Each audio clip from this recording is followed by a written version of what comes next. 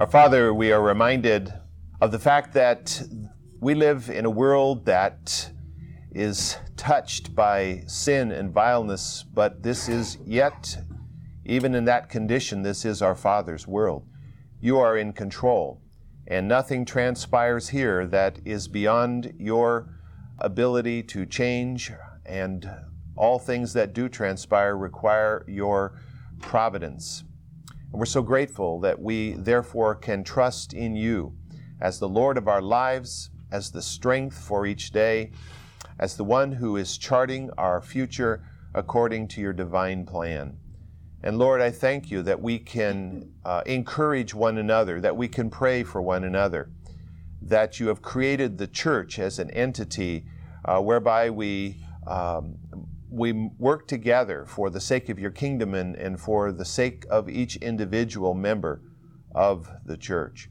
And so, Father, I pray that today you will be powerfully present here in our midst, that you will be blessing in every Sunday school class and in the church service as it transpires at this hour too. And we'll thank you for what you do in Jesus' name. Amen. If you'll turn in the scripture to the 27th chapter of the book of Numbers, Numbers chapter 27. I'd like to read the first 5 verses. This is where we ended last week. Then the daughters of Zelophehad, the son of Hepher, the son of Gilead, the son of Machir, the son of Manasseh, of the families of Manasseh, the son of Joseph, came near. And these are the names of his daughters: Mahlah, Noah, Hoglah, Milcah, and Tirzah. And they stood before Moses and before Eleazar the priest and before the leaders and all the congregation at the doorway of the tent of meeting, saying, Our fathers died in the wilderness. Our father died in the wilderness. Yet he was not among the company of those who gathered themselves together against the Lord in the company of Korah. But he died in his own sin, and he had no sons. Why should the name of our father be withdrawn from among his family, because he had no son? Give us a possession among our father's brothers. And Moses brought their case before the Lord.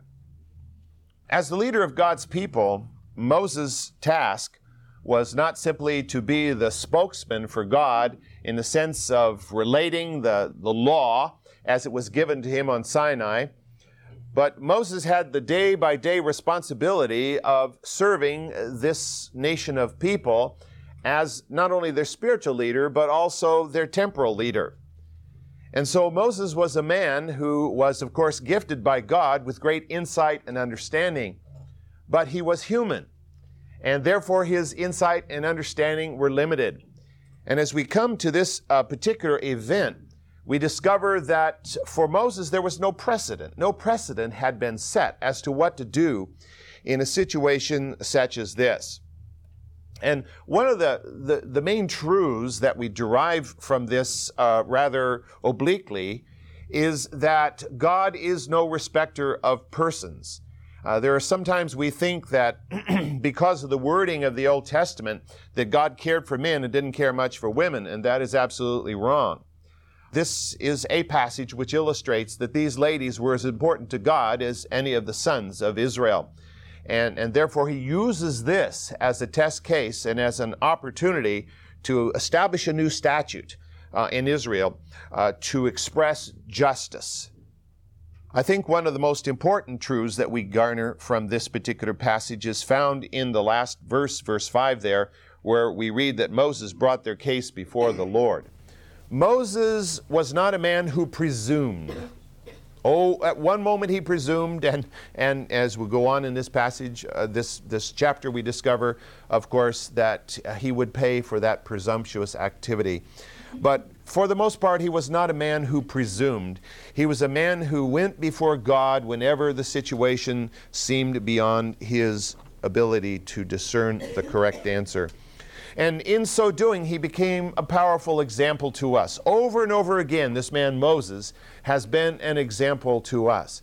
Even though he lived 3,500 years ago, he was no different from you and from me in the sense of being of limited knowledge and limited understanding and limited physical strength, even though he had more than most of us, it seems.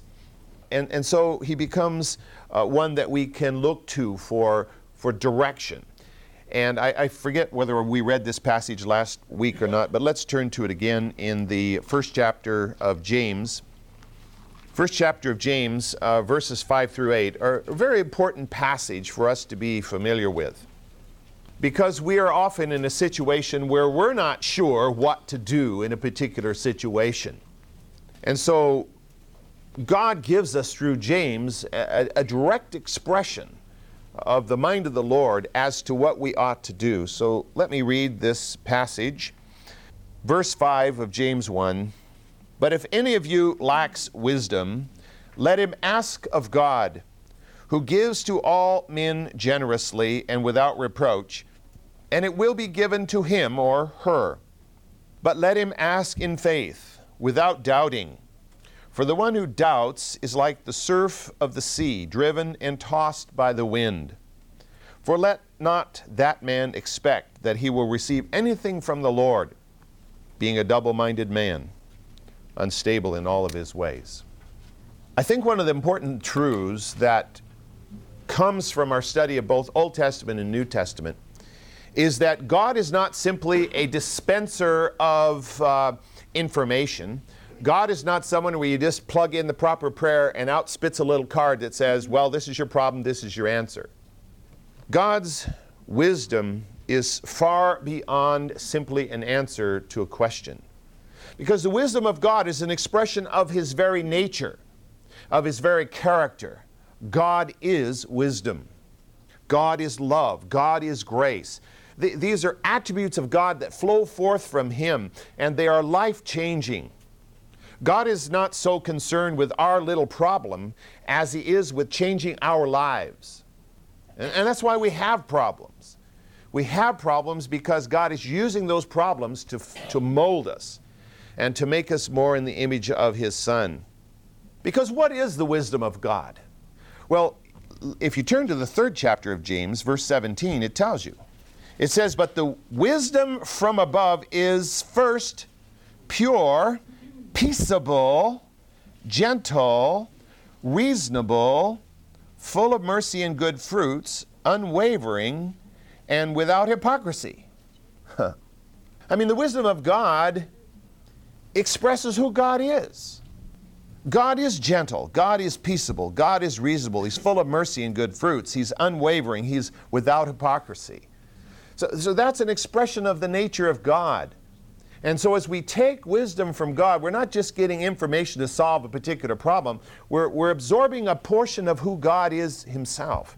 And hopefully that's changing us. Changing us so that as we face other dilemmas in the future, we will know the mind of God and what to do in that particular situation. In this first chapter of James, in the 6th verse, there is, of course, a great emphasis upon faith. Now, the faith is, of course, presupposed to begin with that we're talking about saving faith. We're talking about a person who truly is born again, who is coming before God for that wisdom from above. So that is presumed here. But secondly, it's a faith that requires trust. In fact, trust and faith are almost synonymous terms. You can't have faith in someone you don't trust. And you can't trust someone you don't know, right? So this presumes that we know God and are wanting to know Him.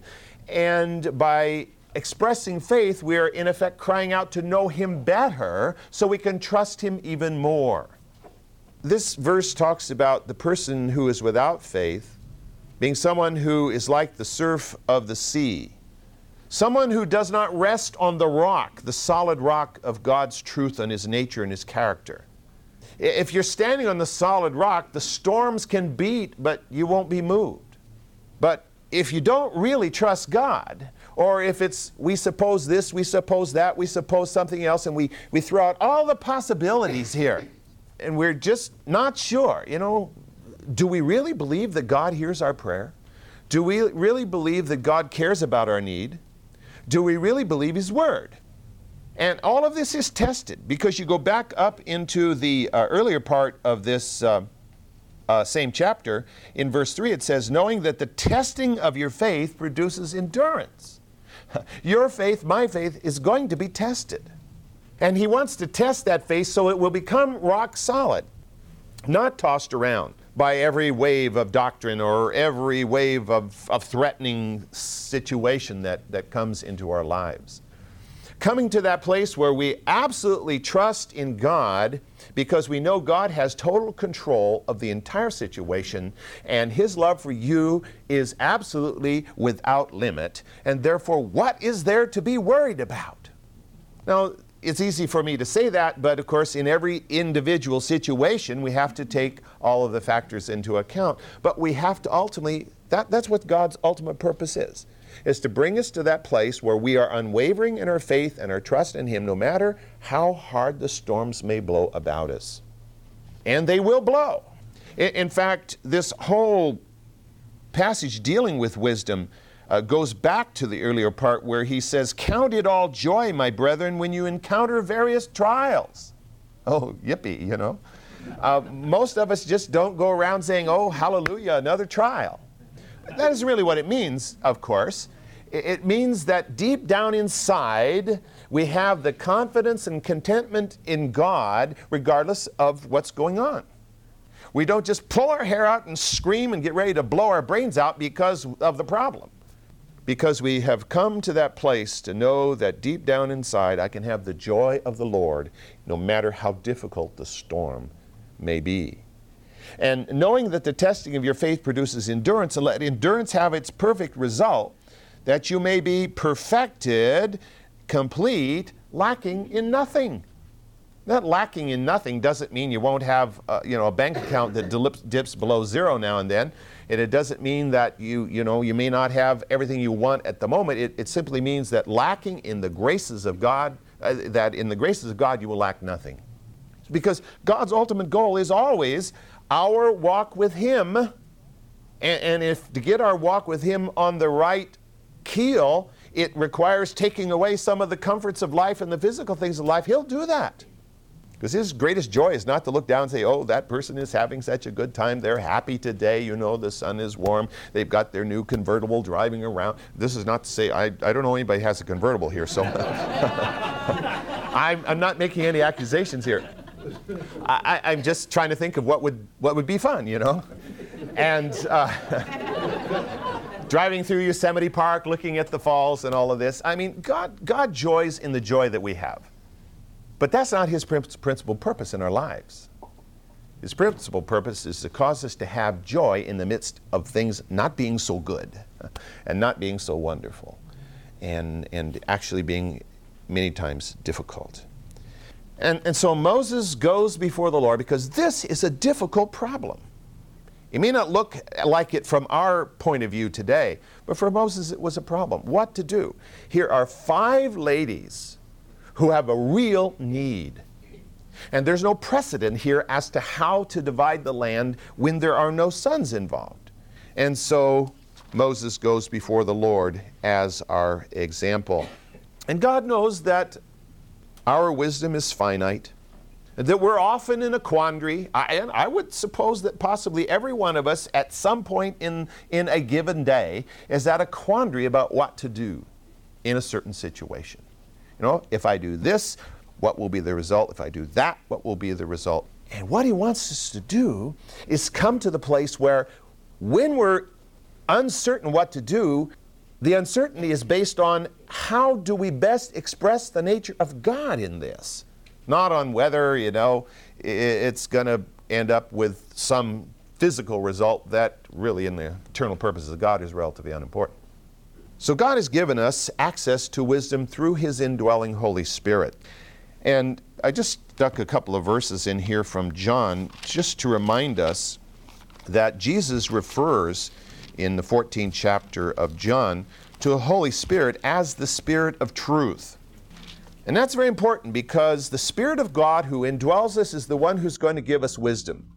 And He is incapable of giving us non-wisdom or falsehood.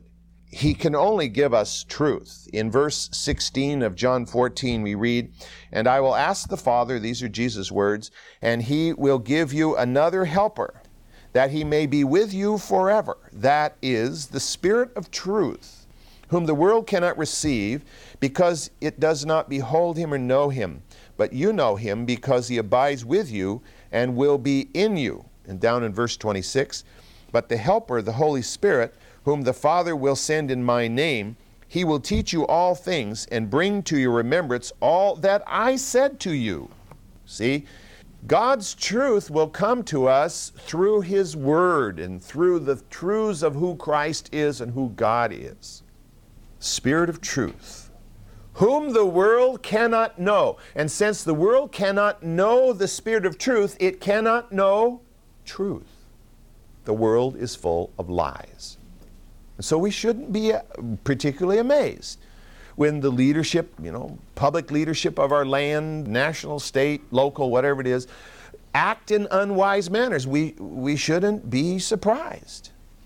Because if they don't know God, they don't know the author of truth, they don't know truth, they're going to act in ways that are natural to human nature, and those are antithetical to God Himself. Now, the Spirit of God will give us wisdom. He will speak to us in our hearts. But He will do so through the Word of God and through Spirit-filled counselors who are in the Word of God. I think there are some requirements by which we can receive this wisdom from God. I don't think it's just a matter of us running in before God and saying, "God, I don't know what to do. Please tell me what to do," and then running out, and expecting it to kind of wham us into the head, like the light bulb in the comic strip. I think there are some requirements placed upon us in order for us to receive the wisdom from God. And first of all, I think, and this is of course expressly stated in James chapter 1, we must honestly and diligently seek God in prayer. Serious, honest prayer. If our prayer is just perfunctory, "Oh God, please help me in this situation," and your heart's not in it, it's just kind of a little flippant prayer, or if we have a totally careless attitude about the situation, "Well, God, I want your wisdom here, but I already have my idea what I'm going to do." Or if we have a hidden agenda. Of course, no agenda is hidden from God, but we have inside our own hearts, we're just kind of pushing it aside, pretending like we don't know it's there. And we're praying to God, "Oh Lord, I need wisdom in this," but down inside you already know what you plan to do, but you're trying to just mask it over here so that you can pray a true prayer to God. God's not fooled by any of that. In James 4, verse 3, we read, "You ask and do not receive, because you ask with wrong motives, so that you may spend it on your pleasures." Now, God is not a killjoy. God's not against pleasure. But if we are going before God and asking God to do something specifically for our pleasure, irrespective of any spiritual value to it or what it means to other people, God is not going to answer that prayer, except negatively. Secondly, as we also read in James, we must ask in faith, believing what? Believing that He cares, believing that He hears, and believing that He cares, and believing that He'll honor His word. Now, if we always go before God and saying, "Dear Lord, help me in this situation," if you're listening to me and if you've got the time, or, I know I'm unworthy, it's good to always have a sense of unworthiness, but we are made worthy through Christ if we're truly His child. And so we pray in His worthiness, not in our worthiness, that the answer will come. And in that prayer, we have to have faith in the fact that God will answer it in the way that is right and good and in accordance with His plan. And it may not be exactly the way we'd like to have it answered. Thirdly, I don't think God's going to be able to answer our prayer very well if we're not studying His Word. Because that's primarily how God speaks to us, is right through this book. And if we're not studying it, how in the world is the Holy Spirit going to tell us anything? God doesn't normally just drop information out of the clear blue sky upon us. I'm not saying He never does that, but normally He does not do that. He does it through His Word. The Scripture teaches us in Hebrews that He is the rewarder of those who what? Diligently seek Him. Diligently seeking Him doesn't mean that once a month you break open the Bible and reread Psalm 23. Diligently seeking Him means that that each day you really are looking to Him for direction, for wisdom, and you're making the Word a part of your regular life. And of course it involves prayer. You can't diligently seek anything from God unless you're a person of prayer. And then fourthly, I think that we should seek godly counsel. There are a lot of counselors in this world. I don't think it's wise to get counsel from a non-Christian in almost any area. I don't think it's wise. And I don't think it's wise to get counsel for someone who claims to be a Christian but whose life does not match their profession. Or from someone who is too immature in the faith to really have that walk with God from which they can give you godly counsel. You need to go to someone who is in the Word, who is a man or a woman of faith of many years of maturity, and who cares about your problem. It's easy to go to somebody and say, would you help me with this? And they don't give a rip. They'll say, oh yeah, sure. And they might pass up some kind of a perfunctory prayer, or like most, just forget about it. Needs to be someone who really, really cares about you and about your need. And I think these things have all got to be part of this seeking the wisdom from God above. Well, let's go on in Numbers 27, reading at verse 6. Then the Lord spoke to Moses, saying, the daughters of Zelophehad are right in their statements. You shall surely give them a hereditary possession among their father's brothers, and you shall transfer the inheritance of their father to them. Further, you shall speak to the sons of Israel, saying, if a man dies and has no son, then you shall transfer his inheritance to his daughter. And if he has no daughter, then you shall give his inheritance to his brothers. If he has no brothers, then you shall give his inheritance to his father's brothers. If his father has no brothers, then you shall give his inheritance to his nearest relative in his own family, and he shall possess it. And it shall be a statutory ordinance to the sons of Israel, just as the Lord commanded Moses. The concern of these 5 ladies was obviously the concern of the living God. You know, behind the scenes here, I think we have to believe that God put it in the hearts of these ladies to be bold enough to go before the godly leadership of the land, in front of the tabernacle, in front of the whole congregation, and make this request. And by His grace, He quickly and He definitively answers the prayer and meets their need. And then God goes beyond that. He uses this opportunity to proclaim a general policy on fair land distribution. So God moves from the immediate to the broader situation, so that Moses will now have a precedent. Joshua will have a precedent, and the subsequent leaders of Israel will have a precedent. They will have a word from the Lord what to do in this situation or in any other similar situation. I mean, beyond just if there are no sons, but if there are also no daughters or no brothers or no uncles, what to do? Now, you know, in a nation like Israel, the chances of there being none of those was pretty small, but still, it could come to a point where a person had no near relatives, and so what to do? And even that is explicitly given here. The order of inheritance was very important because it protected the lineage of the men who had no sons. I should know, you know. I have 4 daughters, and I'm not complaining one little bit because I now also have 4 sons as a result of that. But it guarantees the provision for an orderly progression of society and a just distribution of the land. See, God is interested in justice. I mean, He is immensely interested in justice.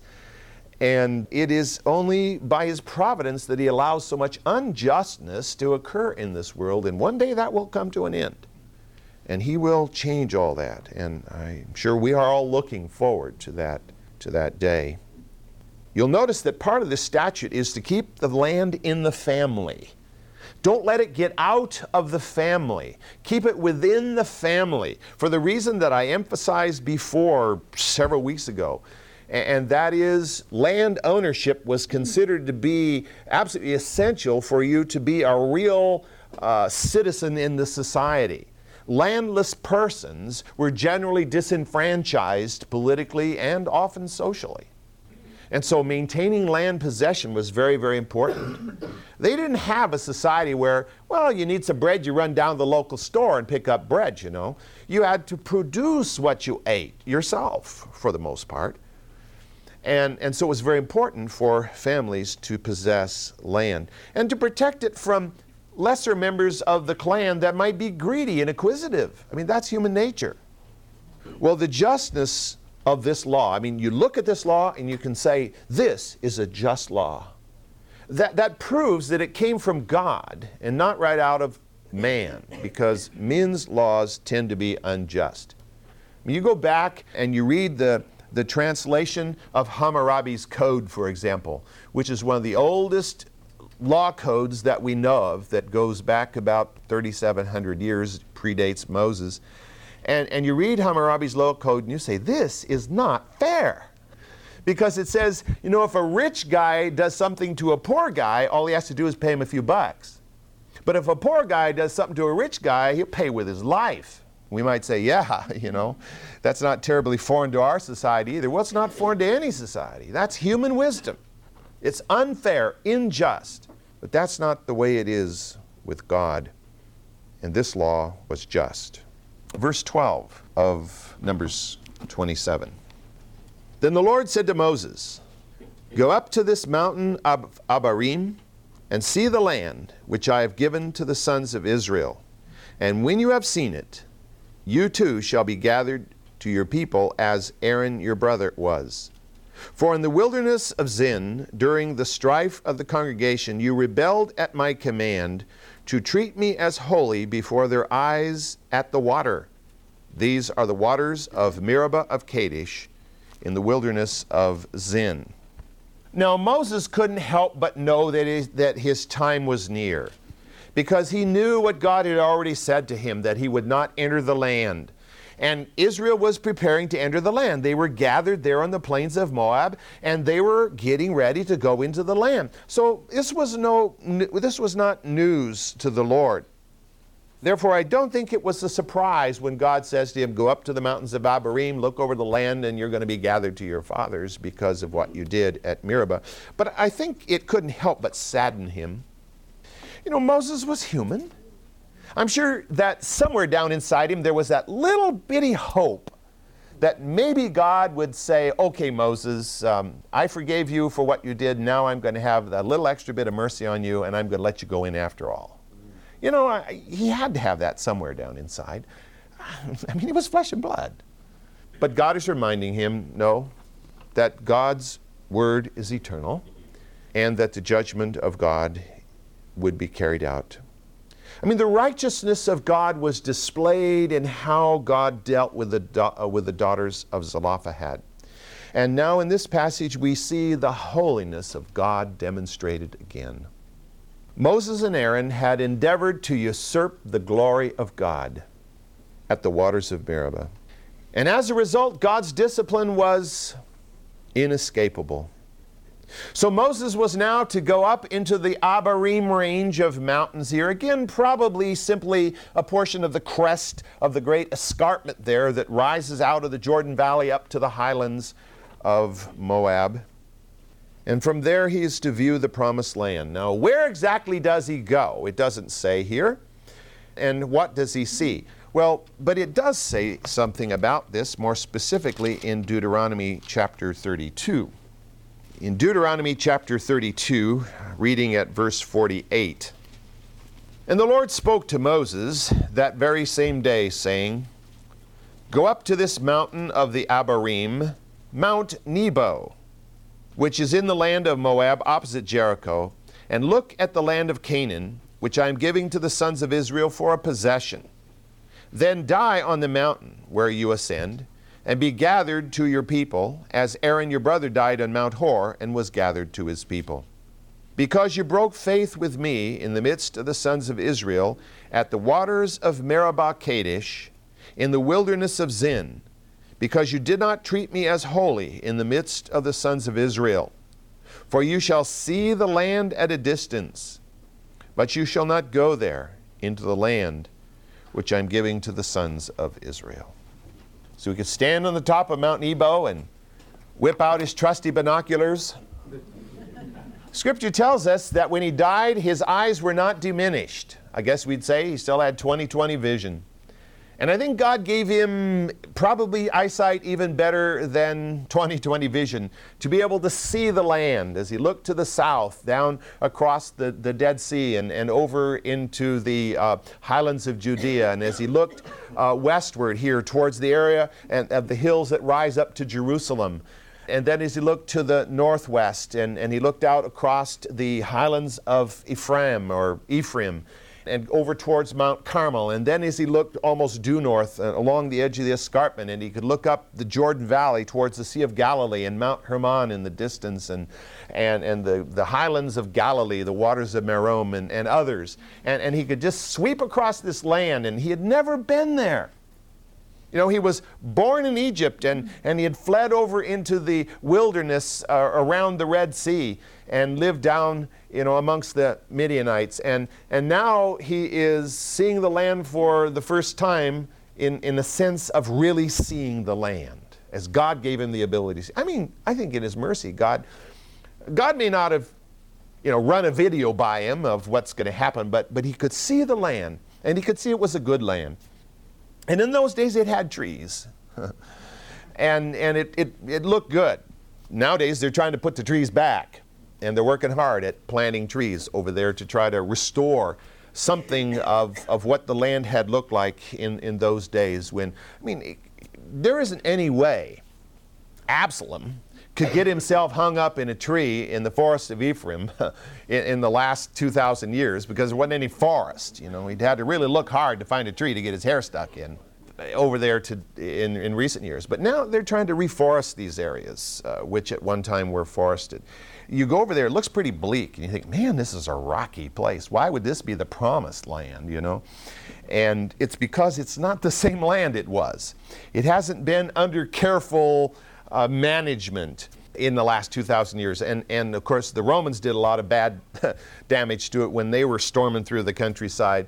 And over the centuries, with the Persians coming and the Arabs coming and the Turks coming and the British coming, and everybody's coming. And everybody's taking a hunk out of the land in terms of destruction. And so that's what you're seeing today. It's the product of all those centuries of damage. But that's not what Moses saw. He saw the land before that damage had taken place. He saw a turnkey land, cities in place, orchards planted, vineyards planted, crops planted. And his people were going to walk in and just take over. It wasn't like, in World War II where we blow everything to smithereens before we take it over. Or like the Romans did to Carthage. When they captured Carthage back in the middle of the 2nd century, they wrecked the city. They flattened the city. And then they come along a few years later and thought, well, this probably was a dumb idea. Let's rebuild the city. Pretty stupid. But that's normal human wisdom.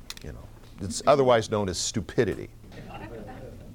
Moses was one of the most godly men to ever live. And yet, obviously, he had feet of clay. Take heart. God had forgiven Moses for his sin at Meribah, but the penalty still had to be faced.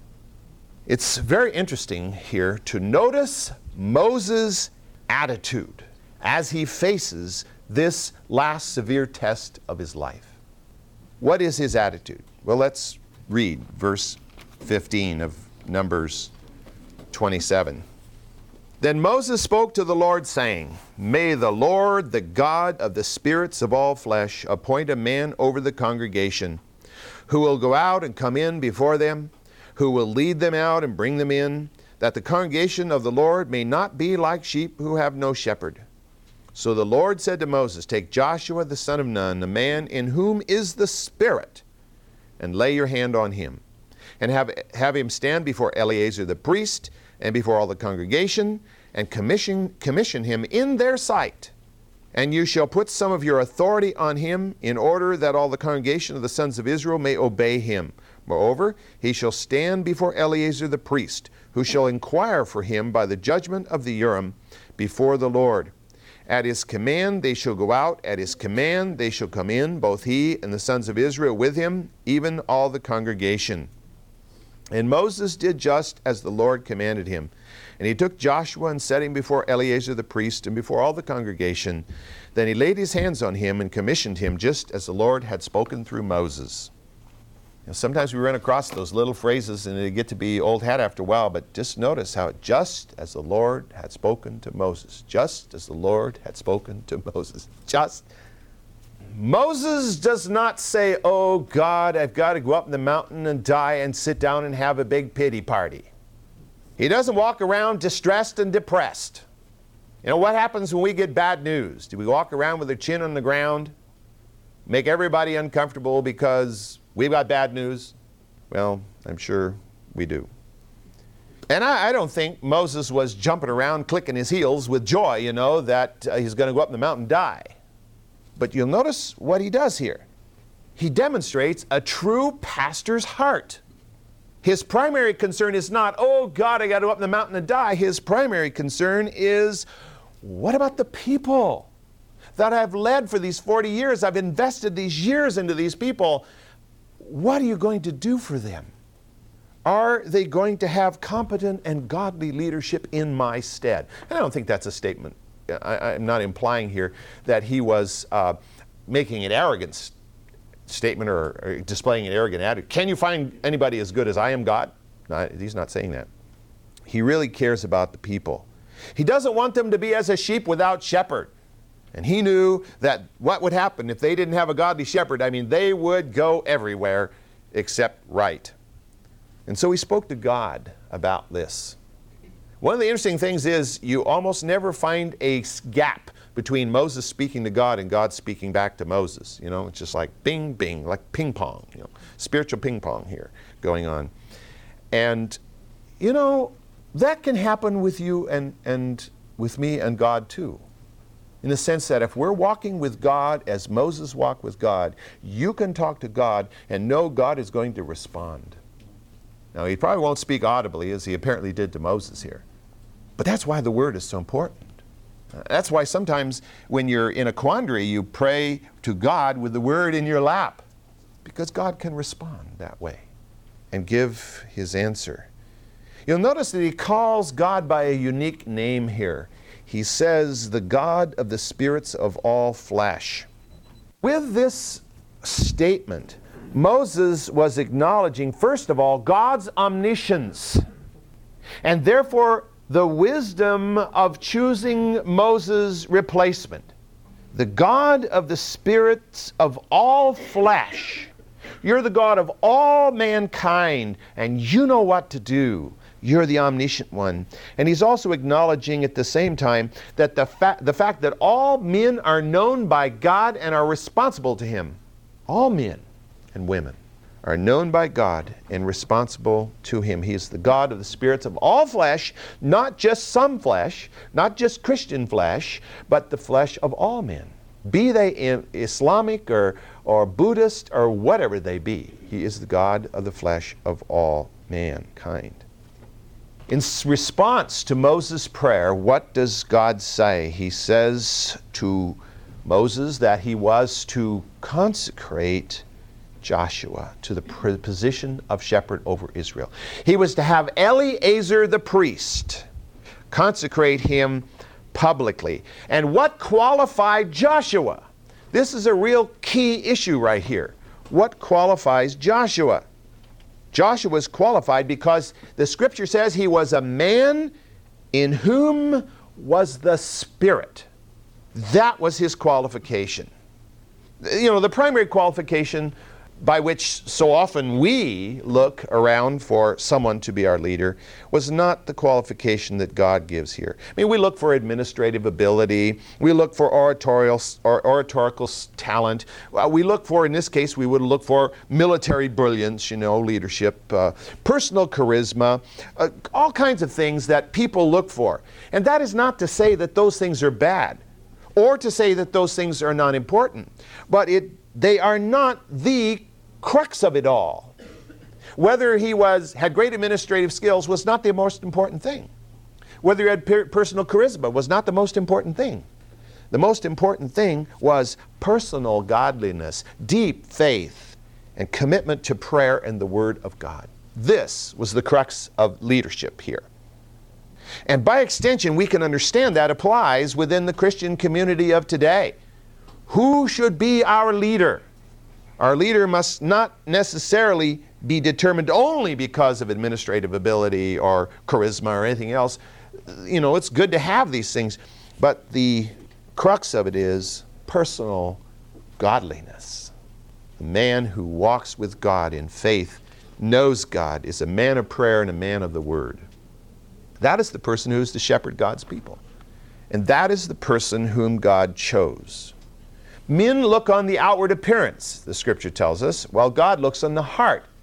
There were probably some of those in Israel who said, now let's see, if Moses is going to go, I think Sam Spade over here would be the best leader because he has great administrative ability. And listen to him, he talks like Pericles, you know, he's a great orator or whatever.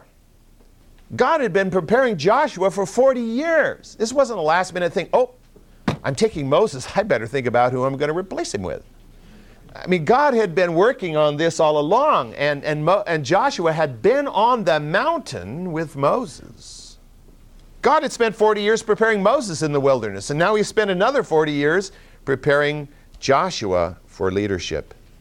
Joshua is a man with a true servant's heart. I don't think that was a surprise to Moses.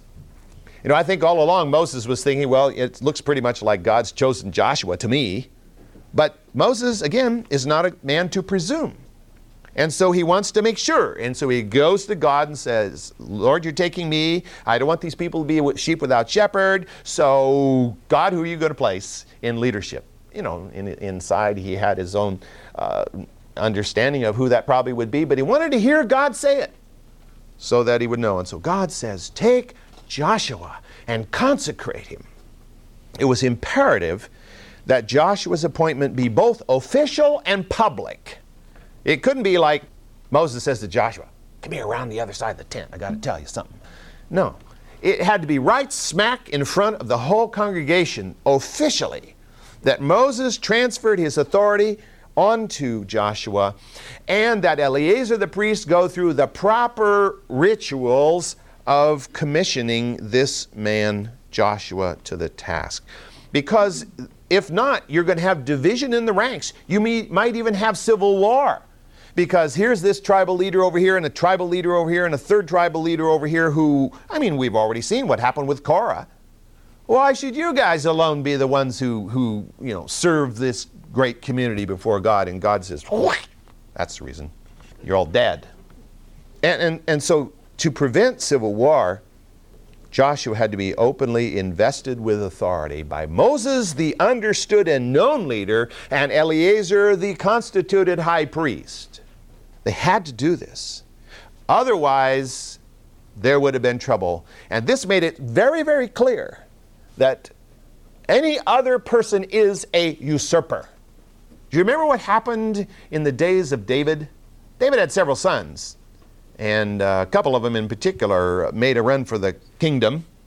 And finally, God had basically made it clear that Solomon was going to be the next king. And so David was getting kind of old and a little senile. And so Bathsheba and others basically made it clear that he'd better coronate Solomon now, or else there might be civil war. And so Solomon was consecrated to prevent civil war, because you know what happened when Solomon died, right? You did have a split in the kingdom because of the folly of his son Rehoboam. And so God was avoiding that right here by anointing Joshua as the next leader of Israel to step into the shoes of Moses. And I don't think Joshua stepped into those shoes with any degree of, well, you lucky people, here I am, I'm going to be greater than Moses. I mean, Rehoboam, remember, said, my little finger is going to be thicker than my father's thigh. I mean, he was talking big talk for a young punk. And basically what he did was lose 10 of the tribes of Israel as a result. And so this was not going to happen because Joshua was a humble man who stepped into the shoes of a humble man and would humbly lead Israel to victory in Canaan. And God would appear to him as we get to the first chapter of the book of Joshua. We'll see what God does through him. Next Sunday we'll pick up with chapter 28.